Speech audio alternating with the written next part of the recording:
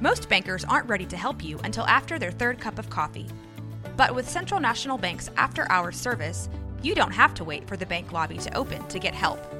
You can contact us from 6 to 8:30 in the morning or from 5 to 10 in the evening, and we'll connect you to a real, live, local person who can answer questions and fix problems 7 days a week. Bank different. Bank Central. Central National Bank. Member FDIC.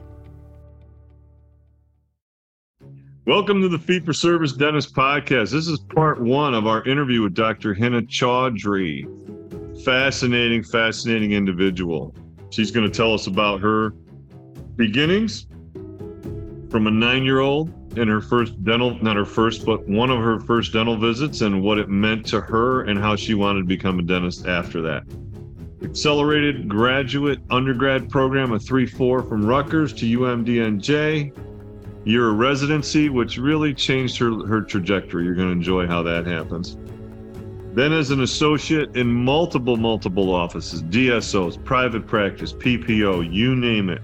Then a partnership. And it's one of the weirdest partnerships I've ever heard of. She's going to tell us about that. And that's what we're going to cover. Part 2 will be the next episode. Then we're going to hear what she's doing now, because in 2021, she has her own private fee-for-service dentist practice, which is why she's on the show. Great story. You're going to love it. As always, brought to you by Kettenbach. Kettenbach is our sponsor. Kettenbach has a brand new restorative material. It's called Visalis Fill and Visalis Flow. Very high density. It's a great polishable restorative composite. It can be used anterior, posterior, comes in a multitude of shades. Check them out today. You can call Kettenbach at 877-532-2123. Great pricing, great products, great company. They have representatives in your area. As always, you can reach them online, KettenbachUSA.com or Kettenbach-dental.us. Reach out, talk to Dan, tell him you're a fan of our podcast. Appreciate you all. Enjoy the episode. Remember, part 2 is coming up shortly thereafter. My name is Drew Burns, and I'm a part of a small group of dentists who believe something crazy. We believe that the standard of care is just not good enough. We demand the best of ourselves and the best for our patients. We believe that the best way? No, the only way to practice dentistry is on our own terms. If you ask the dental consultants or the corporate CEOs, they tell you that what we're doing isn't smart, that fee-for-service dentistry is dead, and that the golden age of dentistry is over. Yet, while others focus on profits first, we focus on the patient first. And yet our offices are some of the most profitable in the entire country because we invest in ourselves and we are doing things right. It's our name on the door and it's our reputation on the line. My name is Drew Burns and I am a fee-for-service dentist. This is the Fee-for-Service Dentist Podcast, and these are our stories. Good afternoon, good morning, good evening. Welcome, everybody, to the Fee-for-Service Dentist Podcast. We have a great guest today, Dr. Hinna Chaudry. And this is someone who was making some comments. And, of course, I stalked her, and I said, hey, would you like to go on the podcast? And she was like, sure. So we roped her in, and we've been planning this off and on, working around garage installations at her house and some other things and all that fun stuff. And turns out we are in a very close location, actually geographically. So let me give you a little background on Dr. Hinna Chaudry. At the age of 9, she knew she wanted to be a dentist. Isn't that great? Accelerated program at Rutgers. So she went to Rutgers, did a 3-4, which is 3 years undergrad, 4 years in UMDNJ, and she graduated in 2010. So we have an achiever here, folks. So this is going to be fun. Her hometown, Jackson, New Jersey. You know it well. Did a 1 year GPR at St. Charles and Port Jeff, New York. And all of a sudden, New York started to call her a little bit away from New Jersey. How about that? She was an associate for many years in the New Jersey and Connecticut areas and became a partner in practice in Westchester, New York in 2016. Pretty much all set, right? Well, no. In 2021, she opened her own fee-for-service practice in that same area outside of the restrictive covenant that she signed as a partner. So we're going to get into all that. I can't wait to talk to her. Please welcome Dr. Hinna Chaudry. How are you today? Hello, everyone. I am doing great. Sunny, thank you so much for having me as a guest on your show. I am so excited to talk to other doctors about my journey and what I did to get myself into a position where I have been the happiest I've ever been in my entire life, practicing and doing what I love. Happiest she's ever been. I'm just going to repeat that. Okay. So this is what this show is all about, right? Is what's your journey? How'd you get there? What's your pitfalls? What'd you learn along the way? And then share some of that with our audience. And I'm sure a lot of people will be able to relate to this. This is an interesting point to me that really struck me was most of the time when a person joins as a partner, they're in, they've bought in, they're a partner. And now you have to get out of the partnership. I'm sure that wasn't really a comfortable situation, but let's get right into it. So at the age of 9, what happened at the age of 9 that you said I want to be a dentist? How'd that come? The future of fee-for-service dentistry is based in membership patients. If you need help starting your membership plan, or if your plan is too big for your team to manage, visit dentalmembershipdirect.com to set up your free membership growth solution demo with our team. So a lot of patients ask me this question, and the only thing that sticks out in my head is I grew up in Jackson, New Jersey, which is a very small town, especially when we moved there. I am one of 3. So my dentist at the time had a small home office. So when my brothers and I went, when my father took my brothers and I, it would just be us in the office and no one else. So I was always the one to go first. So I remember going first, and he had a treasure chest full of toys. So I went out and he let me get a toy out of the treasure chest, and I picked the wooden paddle with the ball on the elastics that you get around. And my older brother was in the chair. My middle brother and I were in the waiting room, and my dad was going back and forth between the chair and the waiting room. I'm the youngest. I'm the only girl. I'm most likely was a brat, and I was most likely hitting my brother with the ball. And my brother grabbed the ball. This I remember. He grabbed the ball and he ripped it off the string. And I started screaming bloody murder, because what would happen is I would do something to my brothers, and then I would cry and get my brothers in trouble because my dad, I was the youngest and the girl. So my dad comes rushing out, and I'm screaming bloody murder. And my dad is getting so embarrassed and mad at us. And he's just telling me to be quiet and this and that. And the doctor comes out and says, "What's going on?" I said, "He broke my toy." So the dentist says, "There's another one in there. Take another one." And I looked at him, and I remember being so happy that I was able to get another toy. And I remember bragging to my brothers, "He gave me 2 toys. He didn't give you 2 toys. He gave me 2 toys." So that's where it kind of started, where I was like, oh, I love going. Fast forward 3-4 years, I had Dracula fangs. I hated smiling. My teeth were so crowded. Back then, they did not do expansion, so they waited until all of my baby teeth were out, and then they did real extractions. So I had 4 on the floor taken out. Yep, had 4 more premolars taken out. Had my braces done. Thankfully, got them off right before I entered high school. And my social skills, my confidence, everything just skyrocketed. And I was more involved in school. I had more energy. I wanted to actually make friends and go out. And I loved smiling. And it was probably around freshman, sophomore year that I told my guidance counselor that I wanted to be a dentist. And that's kind of how the whole accelerator program came about. So I love your story that I most likely was a brat. I can neither confirm nor deny. I mean, this is not a congressional inquiry. No. That was great. That was a great description. I get it. I know, because your brothers might be listening, and you want to be like, okay, I maybe was a brat. Yeah, I get it. I was the youngest. I had 2 older sisters. You know what being a brat is all about. So it was the reverse order, right? Youngest boy, 2 older sisters. Your youngest girl, you have 2 older brothers. I get it. I totally get it. All right. So I guess the message in that story really is, listen, hey, somebody breaks their little paddle ball, give them another one, they'll become a dentist. I think that's great motivation for us dentists to encourage younger people to become dentists. That's a great idea. All right.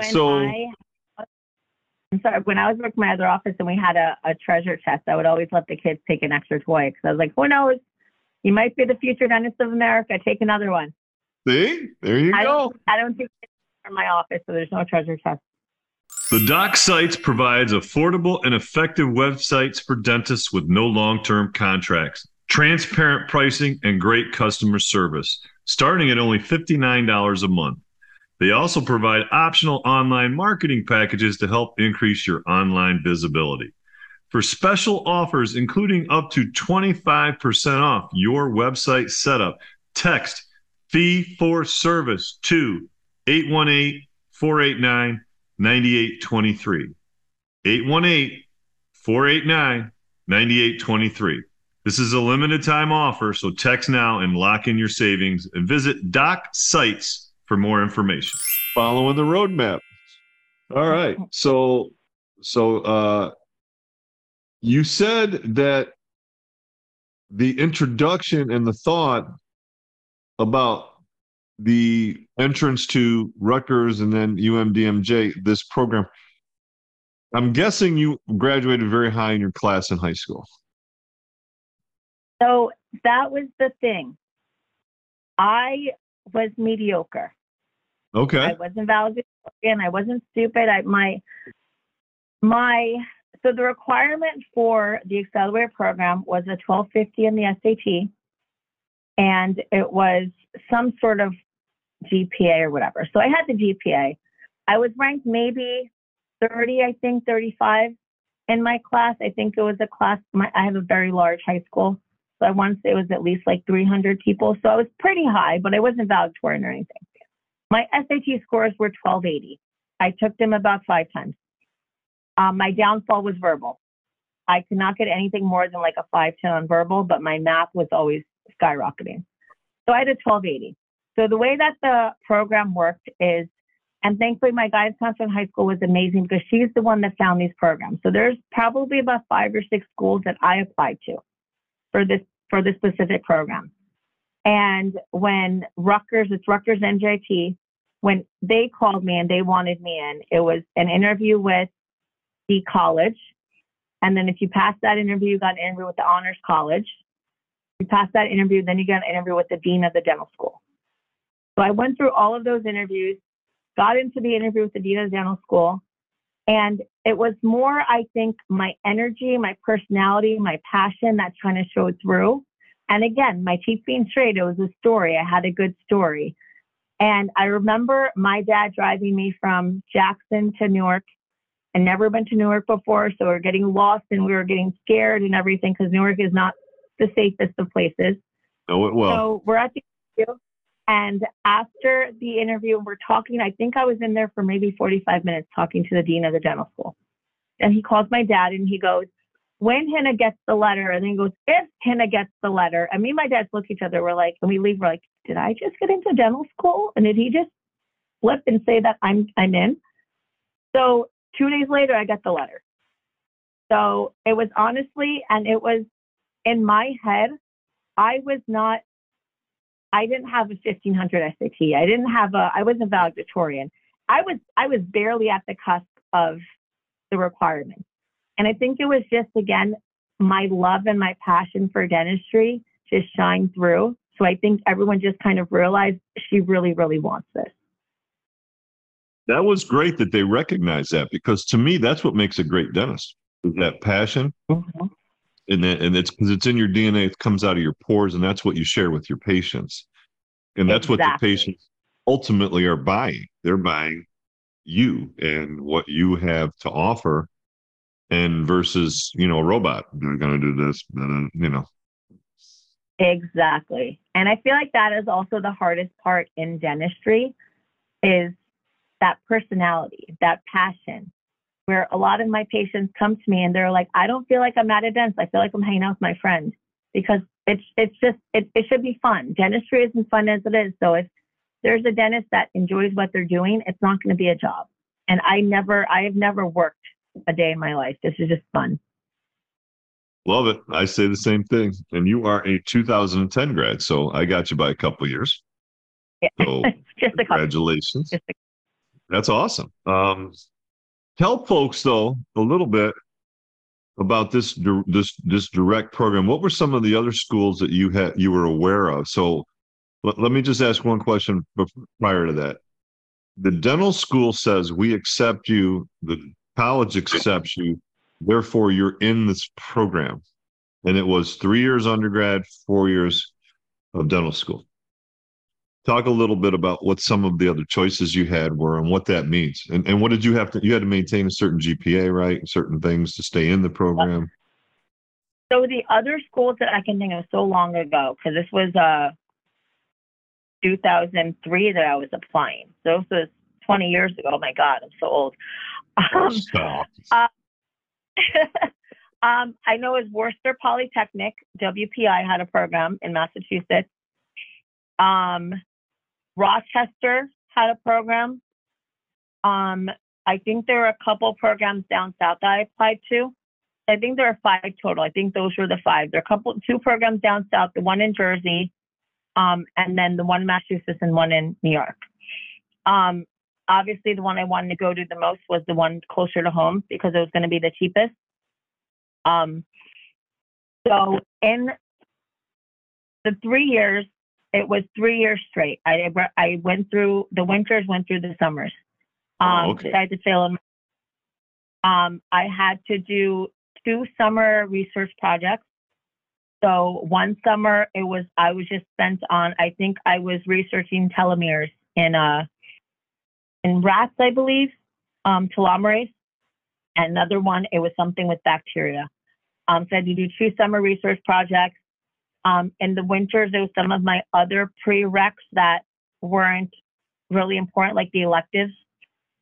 So for me, I think it was the first year I did the winter and the summer. The second year, it wasn't the winter, that's the summer. And the third year, I think I didn't have to do anything. So I think it was just one winter class I had to take, and it was the 2 summers.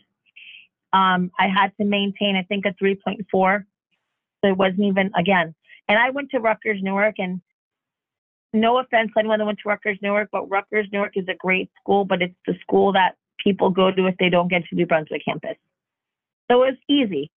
I didn't really study too hard. I kind of skid by. I did great. It was just, I had taken some of these courses in high school already with AP.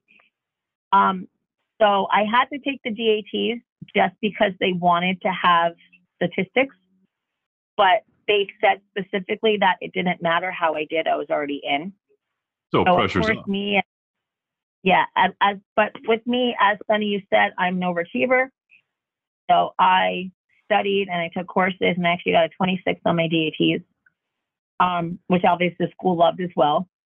Yeah, you blew it up. So I started dental school in 2006.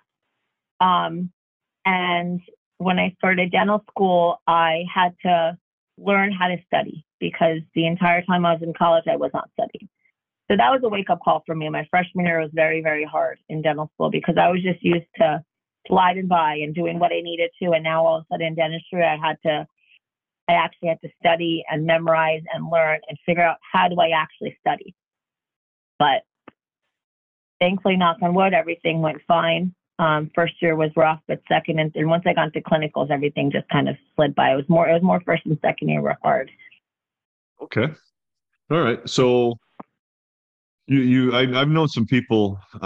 Lemoyne had a program where it was a 3-4 and a 4-4, and some people in the 3-4 program said no, because you end up having to take 4 years of school in 3 years, so they jam you chock full of classes. So a couple folks that I know personally moved from the 3-4 to the 4-4 program. Was that an option for you? I didn't know it was. Okay. So good for you. I feel like if I knew, I probably still would have jumped in and kept with it. My story gets a little bit more complicated, which we can try to get into at some point, which I don't mind going into more of my personal kind of details of my trajectory, but I don't know if it's something that you want to discuss on this podcast. I know it's more of a fee for service and more of my office than anything. Okay. All right. So share that at any point, anytime you feel like. So you graduate and you do the residency program. Mm-hmm. Why? Yep. So I initially, my third and fourth year with clinicals, I hated dentistry. I did not like drilling. I did not like dentistry. I started looking into perio. I love surgery. I love perio. I love implants. I love the blood and gore. I always wanted to be in medicine. So I decided my end of third year that I wanted to be a periodontist. So I applied for a bunch of externships, went to like 4 or 5 different schools, went to San Antonio, loved it. They said, you know what, if you do a GPR, like your grades aren't as high as we want them to be, because again, I was always in the middle. I was always mediocre. I was never top of my class. They said, we'll let you in. So then I started scrambling because I was not applying to GPRs. So I am not very religious, but I believe in this higher being, and I believe he was always looking out for me, because I'm trying to last minute trying to apply for GPRs, and obviously all these spots are full, and I get an email from St. Charles saying that there's an opening. So I jump on it. I'm like, you know what? Go to Long Island, do a 1-year GPR, because I didn't feel comfortable, because I didn't like general dentistry, to jump in there and go into a private practice. So I felt like I needed that extra help. And then also in the back of my head, I wanted to be a periodontist. And they said, do a GPR and you'll get in. So in my head, I had to do a GPR. So I went to St. Charles. It was probably one of the best things that's happened to me, because that residency, my residency director, Dr. Carrie Logan, she was phenomenal. She molded us, trained us, helped us, picked up the pieces of my life falling apart around me, and really pushed us. She was the doctor that, to this day, I still, after I do a crown or a root canal or a surgery, I call my patients the next day to see how they're doing. And she was the one that I would get written up if I did not call my patients after. So she instilled that little tidbit into my being, that I still have patients today that say, no one's ever called me after a crown. No one's ever called me like this. And it's the doctor calling you. It's not even the staff. It's the doctor. So I had, when I went to residency, again, going to residency, you have to have an idea of what you want to do. I hated endo. And I remember talking to my mother, immigrant mother, and she said, why do you hate it? I was like, I know, I just hate it. And she goes, you know why you hate it, Hinna? Because you don't know how to do it. That's why you hate it. And light bulb went on. And it's like, you know what? I want to learn how to do endo in residency. So all I did was I did endo. I focused on endo. I got my molar endo down to 35 minutes flat, start to finish, with a good seal and a good patient's not having pain. So as I'm in general dentistry now, I'm like, I actually like GPR. I actually like general dentistry, because if I want to do a bone graft, I was working the periodontal attendings, and if I want to do a gum graft, a bone graft, if I want to do crown length thing, I can. If I would learn how to do implants, I can. I can do whatever I want. So I decided to stick to general dentistry, because at this point now, I'm not confiding in myself. And I know me as a person, I get bored easily. So if I had to just do implants every day, I would probably have gotten sick of it after about 3 years. So at this point now, I'm able to expand my horizons and pretty much do anything I wanted. You're a lot like me in that sense. That was one of the things I thought of. And the other part of it was, in endo and undergrad, I hated it. I was like, why is this so difficult? Like, I didn't understand the concept that they were teaching it. Mm-hmm. So I remember struggling. And then I remember Ming Shi Levine was our instructor, and she was the head of the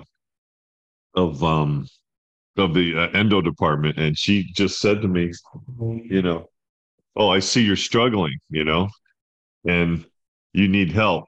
Hold on one second. So I went to her and I was like, I don't get this. I can't stand this. What's going on? She was like, I was waiting for you to come ask for help. And then she worked with me one-on-one, and all of a sudden, like, a light bulb went off. And next thing you know, I took what they called a minor back then. And I worked a little bit in summer clinic with the grad students. I was ready to gobble up any of the endos in undergrad. So I was like, this isn't so bad. And it was a simple concept, but the way it was taught, yeah, it was like astrophysics. I was like, why is this so hard? Make it an ice cream cone. I could do that, like. Exactly. you know, so good for you, right? Good for your mom to recognize that. And good for you for listening, especially as a young brat. so,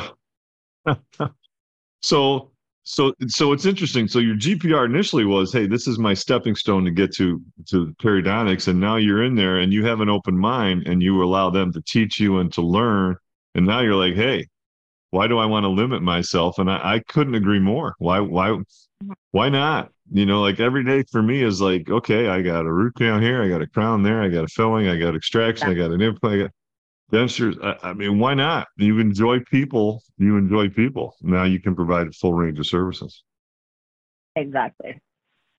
Good for you. So now you decide, all right, hey, enough of this. I'm going to do my thing in general dentistry. You finish up, and kudos to your residency director, right, for instilling in you some real customer service traits. Mm-hmm. And oftentimes the residency is so busy just working on certain things. I had the chance to spend a little time with the St. Joe's residency up in Syracuse the other day and listen to the presentations from the residents. Little different tact, so kudos to that director and for you for absorbing it. Now you're looking for a job. What are you looking for? So at the time, I had moved up to Union, New Jersey. So right before I started dental school in 2006, my family moved up to Union, New Jersey. Right next to the office, there was a corporate dental office. Union City? In Union, New Jersey. Not Union City? Union? Not Union City. It's near Springfield. Okay. Near Springfield. Got you. So I would go there, extracted teeth for, you had to get extracted teeth for dental school. And I would go there, say my dentist, can I come in shadow for a bit or whatever. So I formed a kind of a bond with this corporate dental office. So when I was finishing my residency, I reached out to the district manager, and she said, we have 2 openings in Rochelle, in Roselle Park and Toms River. Yeah. You have the job. So I started with the corporate dental office in July 2011. So I was working 4 to 5 days a week, 2 days in Roselle Park, 3 days in Toms River. And again, I had good in the Toms River location. The doctor there was a partner in the company, so he mentored me a lot when it came to learning about TMJ and muscular pain, something that I always suffered myself. And then in Roselle Park, I took over a practice that was failing. And with these Roselle Park, New Jersey? Mm-hmm. Yeah, my cousin's a priest in the church there. Yeah. So, with these DSOs, with these corporations, all they care about is the numbers. So a few months later, they see that the numbers are getting better in Roselle Park. And the CEO of the company reaches out to the district manager and says, who's this new doctor? I want to meet her. So CEO of this company that has 40, I think at the time had maybe 25 to 30 offices all over New York, New Jersey, Pennsylvania, came and sat down with me and had lunch and said, anything I can do to make you a better doctor, you let me know. What courses are interested? What do you want to take? What do you want to do? At the time, I asked for a new assistant, and he, within a week, got me a stack of 10 resumes and gave it to a new grad that I just graduated and said, here are some resumes. You figure out who you want. You go with Virginia, who is the manager. You interview the assistant. We'll hire whoever you want us to hire. So I found a wonderful assistant that way. And he ended up paying for my Botox and filler course, a veneer course, a sleep apnea course. The manager of the Toms River location, again, I was just blessed, surrounded by wonderful people. She said, Dr. Chaudry, remember, no one can take away your education. So you take as much of the education as he gives you and run with it. So if he's going to pay for something, you do it. Whether you feel like you're going to do it in the future or not, just do it. So I probably got about $15,000 worth of CE in that year. Let me ask you then. So you went into this DSO. Do you know what the DSO was? Do you have any idea what the DSO was producing when you started? No. Because back then I didn't know anything. Do you have any idea what it was producing when you came in? The numbers had to jump significantly, or else there's no reason he'd come talk to you, right? I mean, I don't know, because back then I didn't know anything about business. It was just me just doing the dentistry and that's it. So I don't know what the jump was. I just know it was enough for him to recognize it. And I might have missed it. You were the only doc in the office, or there was multiple docs? When I was working, I was the only doctor, but I think each office had 2 doctors working the week. Each office. So I think so each office in their repertoire of DSO practices, or each office in Roselle? So the Roselle office had 2 doctors working. So I was there, I think I was there 3 days a week and 2 days Tom's River. So I think I was in Roselle 2 days, and then there's someone else the other 2 days. Okay. So I'm sure I'm sorry. If I had to guess, go ahead. Tom's River was the only office where I worked with another doctor at the same time, because he was partner and he was always there. Okay. So I'm guessing in your 3 days, you were probably, so you're there 60% of the time, the other doc's there 40% of the time. I'm guessing in your 60%, you were doing 80% of the production of the practice. It's my guess. I would assume. And they didn't share that with you? They really did? So were you just getting paid a flat pay, or were you getting paid a percent of what you were doing? I was getting, I believe it was a base with a draw. And I think that doesn't make sense. So it was I would get a base, and then it would be like 30%. I would think it was like 33% collection. Yeah. So anytime, I think it was collection. I was paying on collection there. Sure. And anytime it went over, give me the extra. So you have, it's basically like a draw against commission, right? So your draw or your base is set. And then if you hit 2,000 a day, then you're going to get the 33%, which is the greater of base versus percent. Okay. Exactly. All right. So you're there, and now what shifts next? So you're there 3 days, you're there 2 days in Tom's River. And what's the Tom's River practice like? That's a DSO also, or is that private? It's the same company. Same company. So you're working full time for this DSO. So I'm guessing are you killing it in Tom's River too? The Tom's River one as well was a DSO. Same. Right, company. but I'm saying you're probably doing very well there too.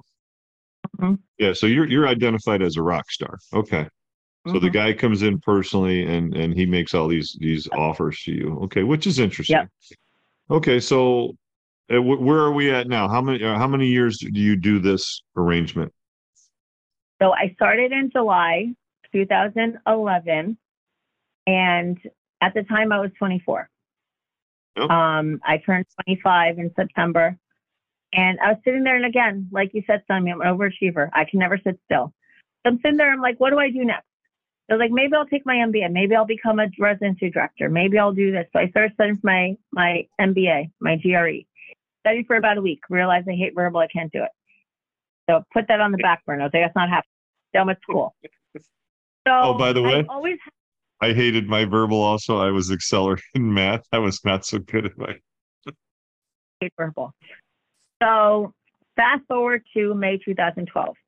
I've been in this office for a little less than a year. And again, in this period, I'm trying to figure out what else is there I can do. I'm sure there's something more I can do. Reached out to my oral surgeon attending from dental school, Dr. Aziz, I think he's like one of the heads of the department now. He's amazing. He does cleft palate missions in Bangladesh and Ecuador. I reached out to him and said, look, I would love to do one of these missions. I just don't think I could be helpful. So he referred me to another organization called Healing the Children Northeast that does dental missions. So I did my first dental mission with them in May 2012 to Jamaica. And I met a doctor there that had an office in Danbury, Connecticut. She was 50-something. We just clicked. She had the same vibes about perio. She had the same like kind of philosophies as I did. And after about 3 days, she goes, I want you to work for me. I love your personality. I don't have any kids. I want to slow down. Come work for me. And I was like, I just met you. You're crazy. I'm fine. So do my volunteer work in Jamaica, go back to work. And she starts calling me, emailing me every month, every other month. Like, I want to check in. I'm like, I'm living at home rent free. I'm not moving. I have the job that I like. It's fine. It's paying the bills. I'm okay. So fast forward to August 2012. She does a little barbecue, which I find out later is a ploy to get me out there. She did like a Jamaican reunion. So I get out there and her office is right next to her house. So I see the office. It's beautiful. It's gorgeous. It's a nice little quaint town. So I go home and I talk to my dad and I'm telling him all this. And he goes, well, what's stopping you? And I'm like, well, you guys, and I'm not paying rent. And he goes, you're stupid. You're going to go and take this job. Now, this job offer was a full-time job offer? Full-time. So and it was full-time, private? Not private. And it was private. It wasn't the oral surgery. It was a private, regular general office, right? Private, regular general dental practice. She only took PPOs. Only took the top 5 major PPOs. No other insurances, no other HMOs or anything of that sort. Office was only open 3 days a week. She worked through 12-hour days. And then she was closed Thursday, Friday, Saturday, Sunday. So I said, okay, we signed a tentative contract, 6 months preliminary. I lived in a motel from November until March because I didn't want to commit and get an apartment out there unless I knew it was for certain. Okay. Wow. So I would drive up there from Jersey to Danbury. It was like an hour and a half drive on Sunday night, work until Wednesday, come down Thursday night, and I worked in office in Hoboken on Fridays and Saturdays. All right. Hoboken. Love Hoboken. All right. Yeah. Now, what kind of practice was in Hoboken? That was a more insurance-based practice. It was not a good office. Was it anything like the DSO? The DSO had to be insurance-based, no? This was worse than the DSO because it was some of the things that this office was doing. I asked for triangles and they asked me if I could reuse them. It was disgusting. That's a lot disgusting. That's disgusting. Yeah, like plastic air water syringes, reusing them. So I didn't stay there long. Okay. I don't remember. Well, it's good. It's good to see the wrong side, right? Yeah. I don't remember much about the setup, the insurance, because it was very short of how long I was there. It was maybe 4 months, if that, only 2 days a week. And I remember it was just because I wanted something to fill in those extra 4 days. I had nothing to do because I don't. But hold on a second. You're working 3 12-hour days, okay? Right? Monday, Tuesday, Wednesday. It's not like you're not working a full-time job. That's 36 hours. That's full-time for 90% of the dentist, okay? Then you're going and you're working. You take Thursday off. I guess you're a little bit lazy there. Then you work Friday and Saturday. Like, holy cow. I mean, so you're logging 50 hours a week? And those were, I want to say the Friday was maybe a 5 or 6 hour day and the Saturday was like a 4 hour day. So they're like shorter days. All right, so 45, almost 50. I was close. Yeah, that's still. Yeah. And you know what? It takes a toll on your body when you're working 40 plus hours. I mean, yeah, I've done it. I did 50 plus hours when I first started too. So, all right. So in your mind, what's your long range goal at this point? Are you thinking, hey, I'm going to buy into this practice and be a partner? You're going to expand the date? What's your thoughts?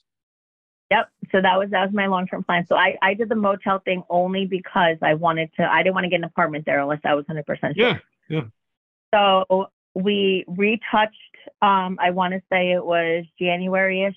I worked from November. I want to say it was 3 months. We retouched, wound up committing and signed a contract. I ended up moving out to Danbury in March 2013. And I went full-time in her office. And again, at the time I was in Danbury, didn't have any friends, didn't know anyone. So I ended up. Wait, hold on. You said you're going full-time, but she only worked 3 12-hour days. You were working 3 12-hour days. What does that mean? You went full-time. You already were full-time, no? Well, in my head, I wasn't working. In my head, I wasn't making full-time hours. I was working a number of days. So in my head, I'm like, what am I going to do on Thursdays and Fridays? I don't have any friends out here. I don't want to keep driving down Jersey. I don't want to work in Hoboken. I want to get some roots out here. Yeah. So me sitting on my butt for 4 days, I was like, what's that going to accomplish? I'm 25. I'm young. I might as well, get my feet wet. I want to learn. And I figured in my head, the more doctors I work with at a young age, the more I would kind of learn different techniques. Yep. So I found, after I moved out to Danbury, I found a job in Mount Kisco, New York, in Westchester. That was the office I became partner in. And I started working there in August 2013. And I was working there Thursday. So now I have a good friend in Mount Kisco, Fred Faustini, a good classmate of mine from dental school. Yeah. I don't think I know him. Okay. But so I started working there Thursday and Friday, sorry. And as I started working more and more in the Danbury office, I started seeing new patients. So the Danbury practice, she was more of a drill and fill dentist. He didn't know how to do TMJ, didn't do endo, didn't do extraction. So I was doing everything that she didn't do. That's good. Complimentary. I did Botox and filler. She didn't. But it got to a point where I think because she was on her own for so long, she started feeling like I was taking away her patients. So she turned me into the high dentist. I was doing hygiene and I would do endo. I had one patient ask me after it is endo, why aren't you doing my crown? Do you not know how to do crowns? And that was kind of my time where I was like, I need to figure out my exit plan from this office. So I spoke to the Westchester office. They told me they wanted me there on Tuesdays. So I started working in Danbury Monday, Wednesday only, and then Tuesday, Thursday, Friday in the Mount Kisco office. So wait, now this woman, this dentist, she goes out of her way to recruit you. She knows you. You have a 6-month romance, honeymoon, whatever you want to call it.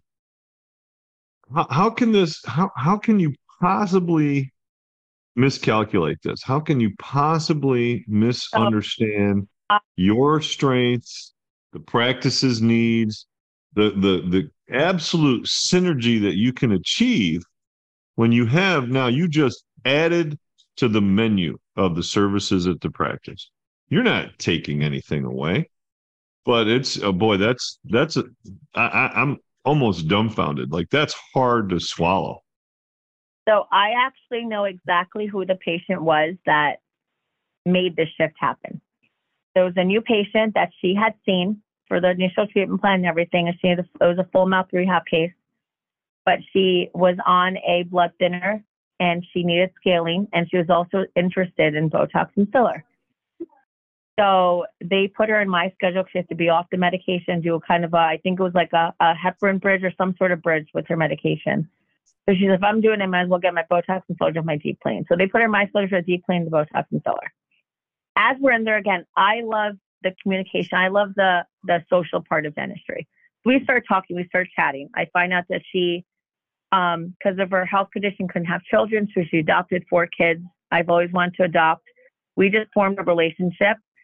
And on the patient's way out, she goes to schedule, and the manager asked her, what doctor do you want to see? She goes, I want to see Dr. Chaudry.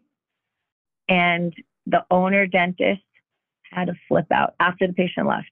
I treatment planned that case, blah, blah, blah. Why aren't I doing it? I'm like, and it got to the point where I had to approach her and say, you can keep the money. This is good experience for me. I don't want the money from it. If it's the money, you keep it. But I want the experience, and she wants to see me. And then once it says, she's like, no, blah, blah, blah, you can have it, whatever. But that's kind of when the trajectory started, where all of a sudden now I'm not seeing new patients anymore. I'm only seeing stuff that she wants me to see. I'm only doing cleanings. So that's kind of when everything started going south. And I know exactly, that's exactly when it happened, because that patient and I are still actually very close because we formed that bond. Well, then it's absolutely a self-esteem issue. It's nothing to do with you. It's a person who's now, listen, I don't have enough self-esteem to understand. Listen, I have a good doctor with me. We have a good relationship. And if you're, was she talking about, hey, becoming partners? I'm assuming that was part of her conversation. So in the beginning, she said she wanted me to buy her office. She wanted to slow down and retire eventually, and she wanted me to take over. That was the only reason why I moved out there. What was the age difference between you? She was in her mid-50s, and I was 26. All right. Okay. Well, probably set in her ways for sure, but you can't bring somebody in. And it's not like You walked off the street. You were there 6 months. This is baffling. Anyway, okay, so you know that you can read the writing on the wall. You know, you're getting hit over the head with a big old block of wood. It's understood. So you now add the Tuesdays. And she has to know that you're on your exit strategy because you're there Monday, Yeah. Wednesday. So Yeah. what And happens? Does she say goodbye, or do you what do you do? How does that dissolve? Because that's got to go away. I still worked the Monday, Wednesday, and when I commit myself to something, I want to try to make it work. So I was still trying to make this work. And looking back, I probably stayed 8 months longer than I should have. Well, how much money? So Do you know how much revenue you brought into the practice? I know that office made me buy my first luxury car because I was bringing in. So when I was at the DSO, I was maybe making 85 to 90 a year. When I started working there, I went up to like 180, 190 Oh, a year. that's your take home, right? That's what you're saying? I'm talking about And what revenue did you bring into the practice? Oh, that was my take home, and I was getting 33% collection. So if I was making 180, 190, I was probably bringing in about 400 a month, or 400 a year, 400 to 500 a year. Right. Yeah. So you're making a third of what it is. Yeah. So you're bringing in close to 40 of 35 to 40 a month. So you Yeah. go, she loses that. Yep. Big portion of that. Yep. Yep. Okay. Well, bite the hand. Well, anyway, so keep going. So you're Yeah. making it work. You stay for 8 more months, but you're looking, right? So you now are working in Westchester Tuesday and Thursday and Friday, or no? Yep. So you're Tuesday, building Thursday, a Friday. practice there now. You're building a Yep. practice in that other place. Yeah. Yep. So Okay. when I went to an office, she had just bought an office in Connecticut, the Mount Kisco. So it was August 2013. I started there. I want to say it was early 2000. No, it's probably mid 2014 that I dropped the one day. And then she asked me to work in her Stanford office as well. So in December 2014 is when I gave the Danvers office my notice, and I started working in this company, which I'm not going to name. There are 2 offices in Mount Kisco and in Connecticut.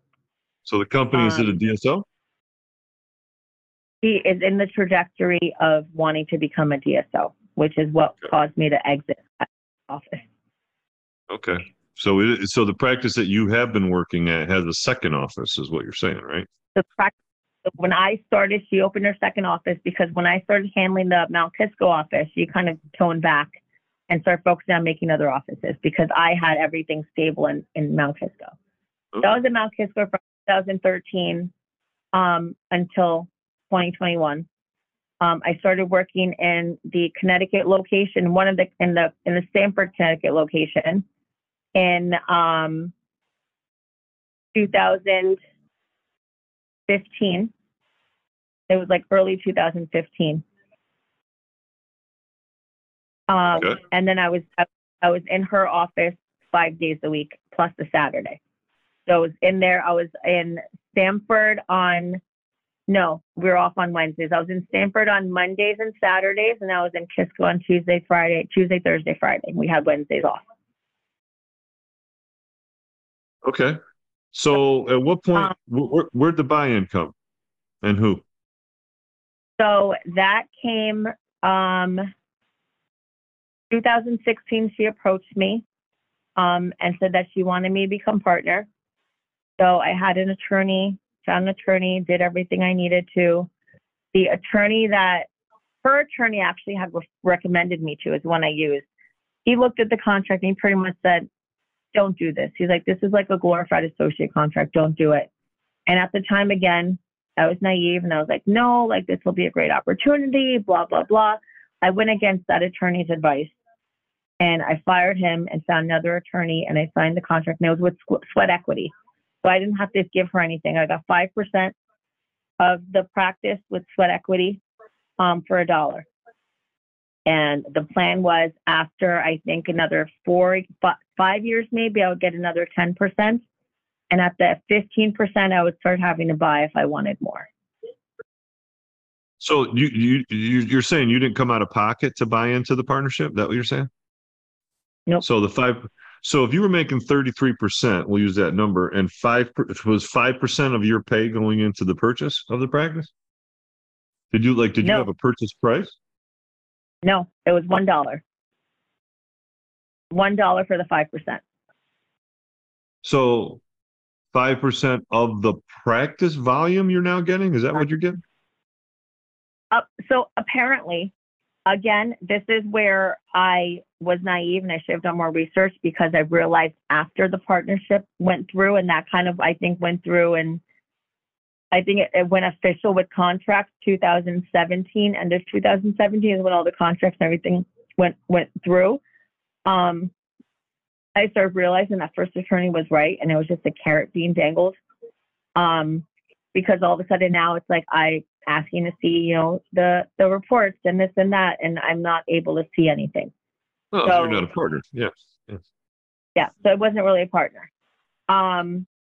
So I was the one now that was training the hygienist, training the doctors, because now she opened a third office. And when she opened the third office, she said, we're gonna become an empire, and we're gonna make so much money, and we're gonna become corporate. That was her idea.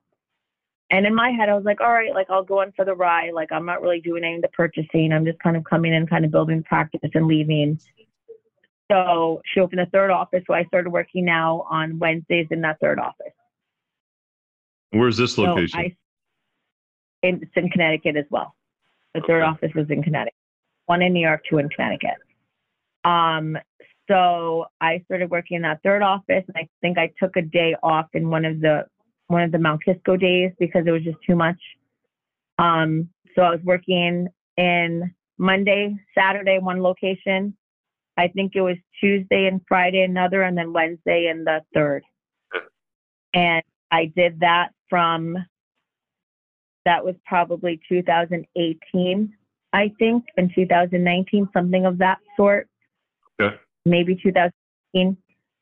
But again, at the end of the year, I never really got my K1 didn't really say we ever made a profit. It was always a loss. I never really made any money.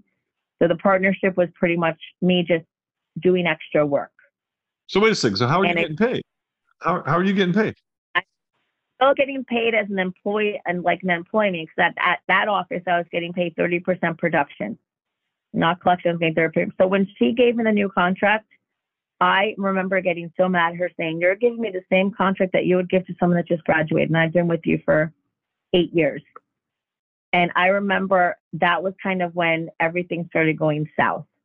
And that was, I want to say that was 2018, 2019 is when that third office opened.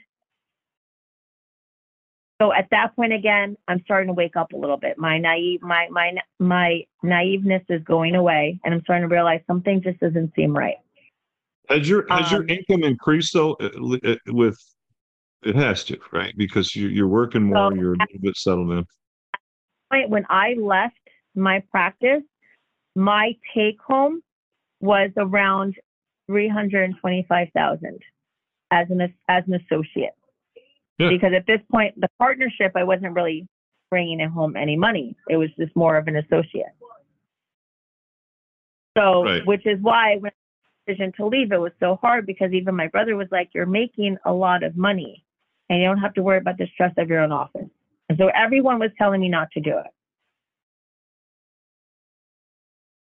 Well, the weird thing is though, you never came out of pocket with money. No. So you basically were an associate. You're not a partner. That's a complete. That's the sleeves out of your vest, right? But at least you didn't have to go borrow money, buy into a practice that says, okay, now I have 50% ownership. Now I have equity I can borrow against it. You can do something with that. All right. So the writing's on the wall. You've woken up. Now, how do you get out? So COVID happened, and COVID was a wake-up call. When COVID happened, it was just more of the way that the office. So when we became, I'm doing air quote partner, it became I was good cop, she was bad cop. And everyone would come to me and complain. And I'd be like, I don't really have a pull in any of this. I'm not really a partner. So if you're complaining, like I would try to like talk to her and then she would get mad at me, like, whose team are you on? And it would just get very catty. You're supposed to be on my side. You're not on their side. But right is right. So if something wasn't right, I would bring it to her attention. The way she handled COVID just wasn't appropriate. She made some promises to the team about salary and pay, and then she walked back on it like a day before the world shut down. So there are staff members that, again, you don't ever know someone's financial background. Some people work paycheck to paycheck. So the fact that they were most people do. And all of a sudden now they said, oh, you got to go to unemployment. Unemployment was crazy back then. I had one assistant that didn't get money for 4 months because her unemployment wasn't kicking in. So that started me kind of questioning things. The second thing was, as the world opened up and I'm trying to obviously take care of my patients, she's hiring these associates that aren't being trained properly, and I'm cleaning up the mess. And when I go to clean up the mess, I'm getting in trouble for doing it the right way. There was one patient in particular that should never have gotten Invisalign, that one of the other associates did Invisalign on, and all of a sudden his teeth were it was only touching on 3 teeth in his mouth, and that's it. And promises were made to him that were impossible. So I was taking over, took over the case, tried to make it better. The world shut down. He came back right after, and all of a sudden now he's having pain on 15, 16 because those are the only 2 touching, and he had a widened ligament. So at that point, I said, look, I need to send you to ortho. So I spoke to her, spoke to her orthodontist. He said, don't worry about it. Send him here. We'll take care of him. Don't even worry about the finance. We'll figure it out. So I called the patient. I let him know, we're going to send you to, his so-and-so. He's a great orthodontist. He's going to take care of you. He's going to make sure that nothing else happens because this is a very complex case. And the patient asked how much it's going to cost. Don't worry about the money. We're going to take care of you. I got reamed a new one for telling him not to worry about the money when he paid $6,000 plus already. So that was number one. And then there are a couple other incidents that happened right after that where I'm trying to fix something that a doctor did, and then I'm getting in trouble because I'm not fixing it the way that she wants it, because I'm focusing more on the patient instead of her pocket. Yep. So that kind of made me realize that I obviously love what I do, and I love the conversation skills. I love having to sit with the patient. I would have patients tell me you're on roller skates. I would not be able to spend more than 20, 30 minutes on a patient. And if I wouldn't sit there and talk to them, I would have the manager tapping their watch outside of my door saying, you got to go. The train is leaving the tracks in this practice, right? The train is definitely leaving the tracks, and they already are corporate already. That's what they become. She's gotten her wish. She's made her own little corporation, and she doesn't really want to hear any of the bad stuff. She just wants to, cash the check. Yep. So how do you approach it? What do? You have a meeting with her, say, I'm out of here? Nope. So I did everything very, very low key. I found an attorney, showed him my contract, told him I'm not going to make a lateral move. I'm not going to go work for someone else. I feel like it's time. And it was COVID. So COVID was obviously a great time to buy. So he looks at my contract, tells me this is the area I could be looking at. I get a broker. He starts showing me places. So the area you're saying, the area outside of the covenant is what you're saying. So you respect the covenant. How big was your covenant? 2 miles? 10. How much? 10 miles. 10 miles in Westchester? That's ridiculous. That wouldn't even hold up. But anyway, so you stay outside of it. You're respectful. Okay. All right. So office that's 11 miles out. And I find this practice and I fall in love with it. It was everything I wanted. And I found this office early July. Fast forward 2 weeks, my dad gets sick, ends up in the hospital. Ultimately ends up passing away August 4th, 2020. Sorry. And I put the office on hold. And at this point now, I'm only working in that office on Monday, Tuesday, Wednesday, and Friday. So Still 4 days. Yeah. I tell the owner, I have to take care of my mom. I have to go back to Jersey, back and forth. I have to do this. I don't want to work in that third location anymore. So I was only working 3 days a week, Monday, Tuesday, Friday. I didn't do the Saturdays anymore. So I started doing that again. And in the meantime, as I was doing that, I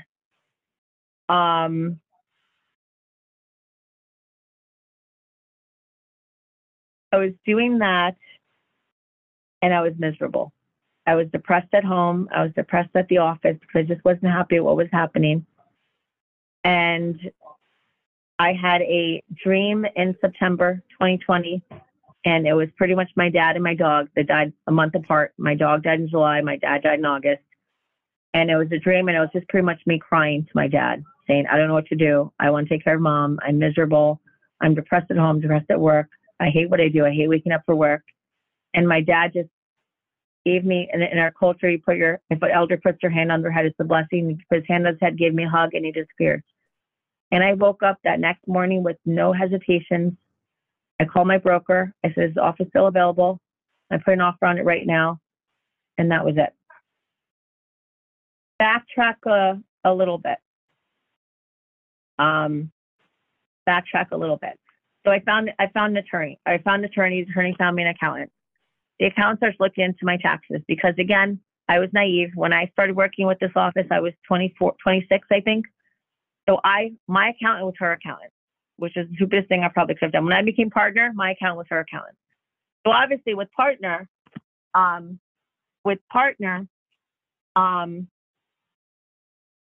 he's going to obviously protect the one that makes more money, which is her. So whenever I had to ask him something, he wouldn't give me the information. Even though he was my accountant too, he was her accountant. So it was very shady, very shady. Oh, that's not shady. That's unethical. That's malpractice. Yeah. But anyway, go ahead. So when I got my new accountant, he's looking at my tax return. He's like, oh, so you made a profit in 2019. I was like, wait, I did? He's like, well, you pay taxes on about $15,000. I was like, oh, so I made a profit on money that I never got. And I pay tax on money that I never got. But apparently the office made a profit in 2019, but no one ever told me, no one ever gave me any money because my accountant did the tax and no one ever. So that's when things started spiraling, got really bad. So that's when things got really bad. So I remember having, this was a backtrack. So I put the offer on the practice in September. I found the new accountant. He was doing all the financials for this and all the financials for that. So closed on the office in January 2021. No one knew in that old practice that this was happening. In December, I had set up a call with the old accountant, my new accountant, the owner of the practice, and myself, them not knowing that I had a new accountant. So it was pretty much like, I want to review the 2018 tax returns because I showed it to a friend of mine and he pointed something out. I want to make sure everything's fair. So once they find out I had an accountant, if you said that was not ethical, the guy literally yelled at me and hung up on me, the old accountant, and was like, I can't talk to you without her being on the phone. I was like, well, you didn't send me a conference call link, so I have my accountant on three-way. I don't know what you want to do. So pretty much they hung up on me, didn't give me any information, and all of a sudden randomly I get a check with taxes taken out again of that same amount. So she gave me like a W-2 check, and I'm like, oh, so you're taking taxes out again. I was like, I literally called the bookkeeper. I said, refund that check. I don't want that check. So that was December. Things started going really south then. So I'm still working in that office now. I cut down another day. So I'm only working there, I think, 2 days a week. And I'm working here 2 days a week. So I'm working in this office on Tuesday and Thursday. And then I was working in the old office, I think I was working here Monday, Wednesday. And it was something like that. It was 2 days here, 2 days there, whatever. I don't remember what the dates. 2 days on your own. I was on my own. So I opened this practice in January 2021. So I wanted to work just because I wanted to, again, I was terrified that I was going to fail. So I wanted to make sure I had some income coming in case something happened at the office. So I gave her my notice I want to say mid-February, my 30-day notice. And I left it short and sweet. I think she had an idea that something was happening. I think she had an idea, but no one really, it was very quiet. And then I started marketing myself in March, and that's when she kind of knew that I left.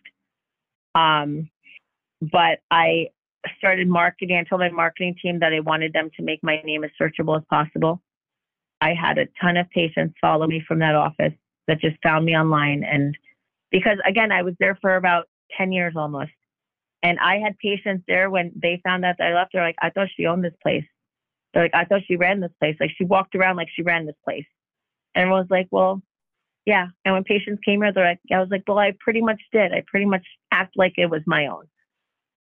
Well, so that's how it was yours, technically, according to what she said. But you weren't. Wow. So did you have to look at your contract in terms of your exit? Like your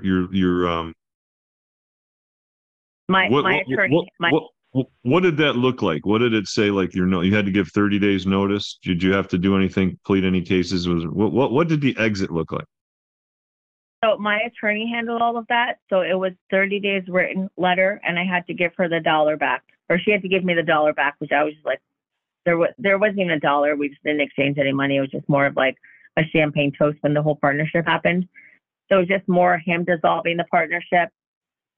They put a contract together where it was just a no fault contract, where if anything happens, like she can't come after me, I can't come after her, or anything like that. It was just more of like just cut clean. I don't think she had owed me anything. I'm not really sure. But I think my attorney just handled it himself and just pretty much told me. She doesn't owe you anything. She tabbed you with taxes now on 2 years for money you didn't receive. Did that ever get resolved?